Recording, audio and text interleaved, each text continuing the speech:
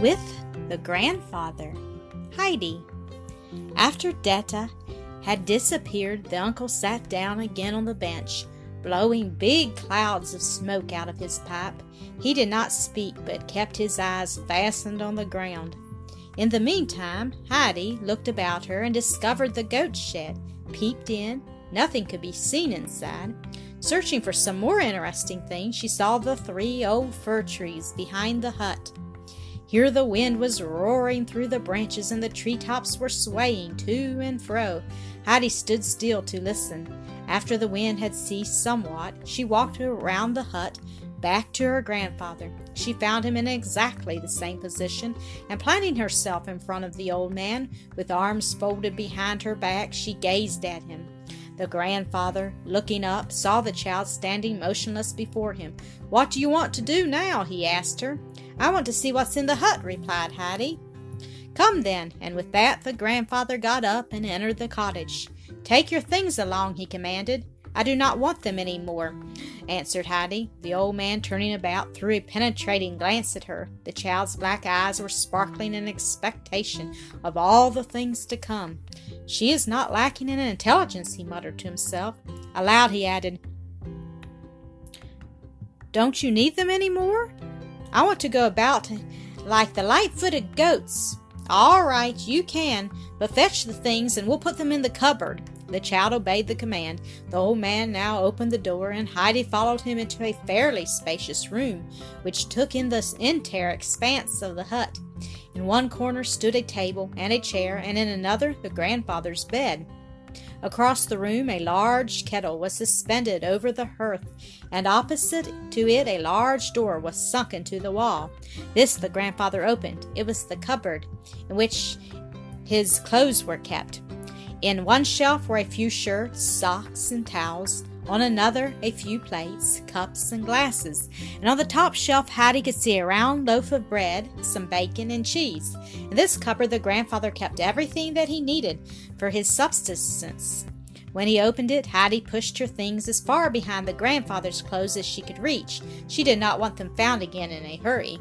After looking around attentively in the room, she asked, "Where am I going to sleep, grandfather?" "Wherever you want to," he replied. That suited Heidi exactly. She peeped into all the corners of the room and looked at every little nook to find a cozy place to sleep. Beside the old man's bed she saw a ladder. Climbing up, she arrived at a hayloft, which was filled with fresh and fragrant hay. Through a tiny round window she could look far down into the valley. "I want to sleep up here," Heidi called down. "Oh, it is lovely here." "Please come up, grandfather, and see it for yourself." "I know it," sounded from below. "I'm making the bed now," the little girl called out again while she ran busily to and fro. "Oh, do come up and bring a sheet, grandfather, for every bed must have a sheet." "Is that so?" said the old man. After a while he opened the cupboard and rummaged around in it. Last he pulled out a long, coarse cloth from under the shirts. It somewhat resembled a sheet, and with this he climbed up to the loft. Here a neat little bed was already prepared. On top the hay was heaped up high, so that the head of the occupant would lie exactly opposite the window. The grandfather was well pleased with the arrangement. To prevent the hard floor from being felt, he made the couch twice as thick. Then he and Heidi together put the heavy sheet on, tucking the ends in well. Heidi looked thoughtfully at her fresh new bed and said, "Grandfather, we have forgotten something." "What?" he asked. "I have no cover. When I go to bed, I always creep in between the sheet and the cover."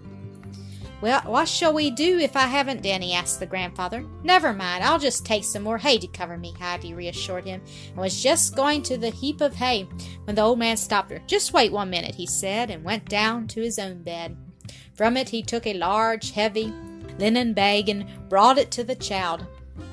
"Isn't this better than hay?" he asked. Heidi pulled the sack to and fro with all her might, but she could not unfold it, for it was too heavy for her little arms. Then grandfather put the thick cover on the bed while Heidi watched him. After it was all done, she said, "What a nice bed I have now, and what a splendid cover!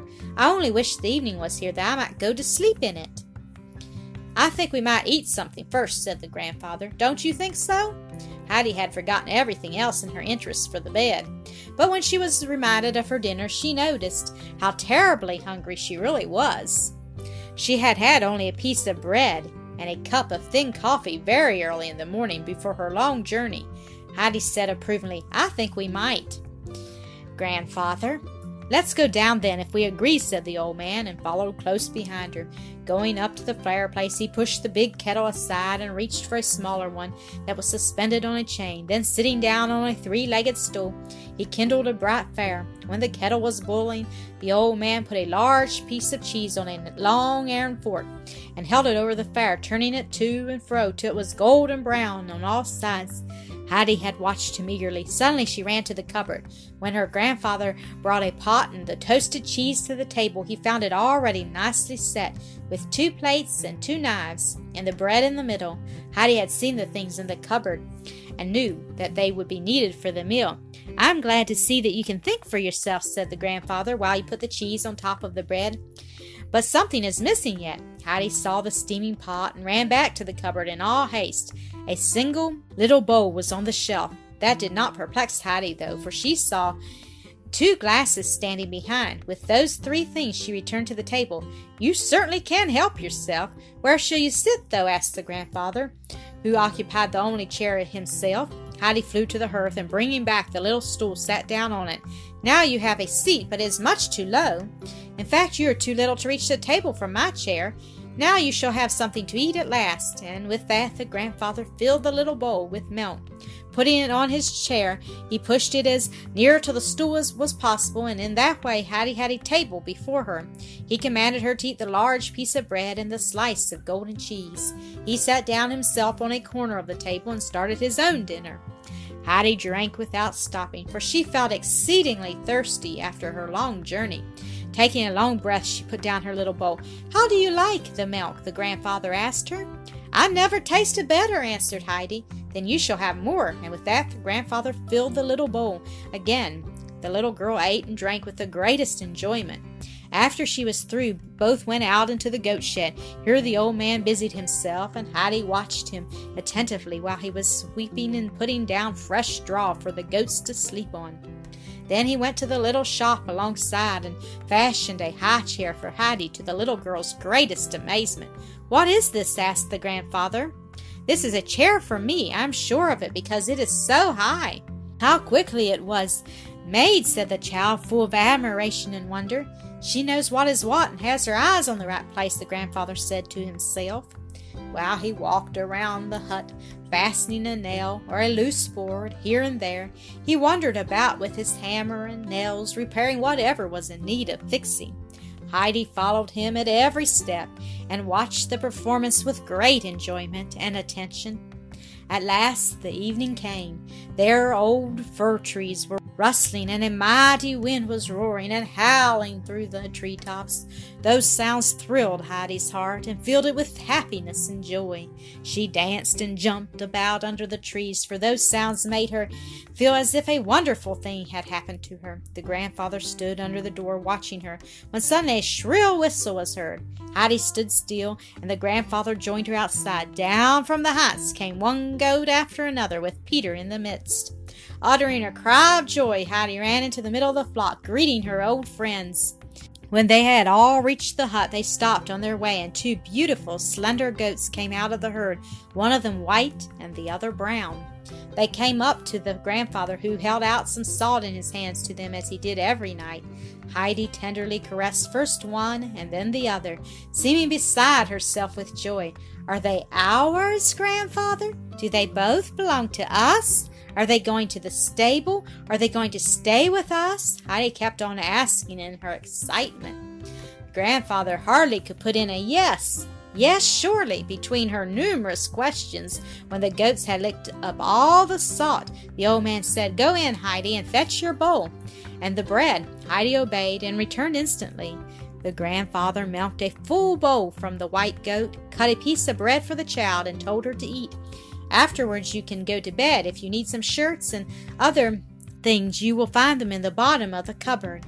Aunt Deta has left a bundle for you. Now good night. I have to look after the goats and lock them up for the night." "Good night, grandfather." "Oh, please tell me what their names are," called Heidi after him. "The white one's name is Schwan, and the brown one I call Bar. was his answer. "Good night, Johanna. Good night, Bara," the little girl called loudly, for they were just disappearing in the shed. Heidi now sat down on the bench and took her supper. The strong wind nearly blew her from her seat, so she hurried with her meal to be able to go inside and up to her bed. She slept in it as well as a prince on his royal couch. Very soon after Heidi had gone up, before it was quite dark, the old man also sought his bed. He was always up in the morning with the sun, which rose early over the mountainside in those summer days. It was a wild, stormy night. The hut was shaking in the gusts, and all the boards were creaking. The wind howled through the chimney, and the old fir tree shook so strongly that many a dry branch came crashing down. In the middle of the night, the grandfather got up, saying to himself, "I'm sure she is afraid."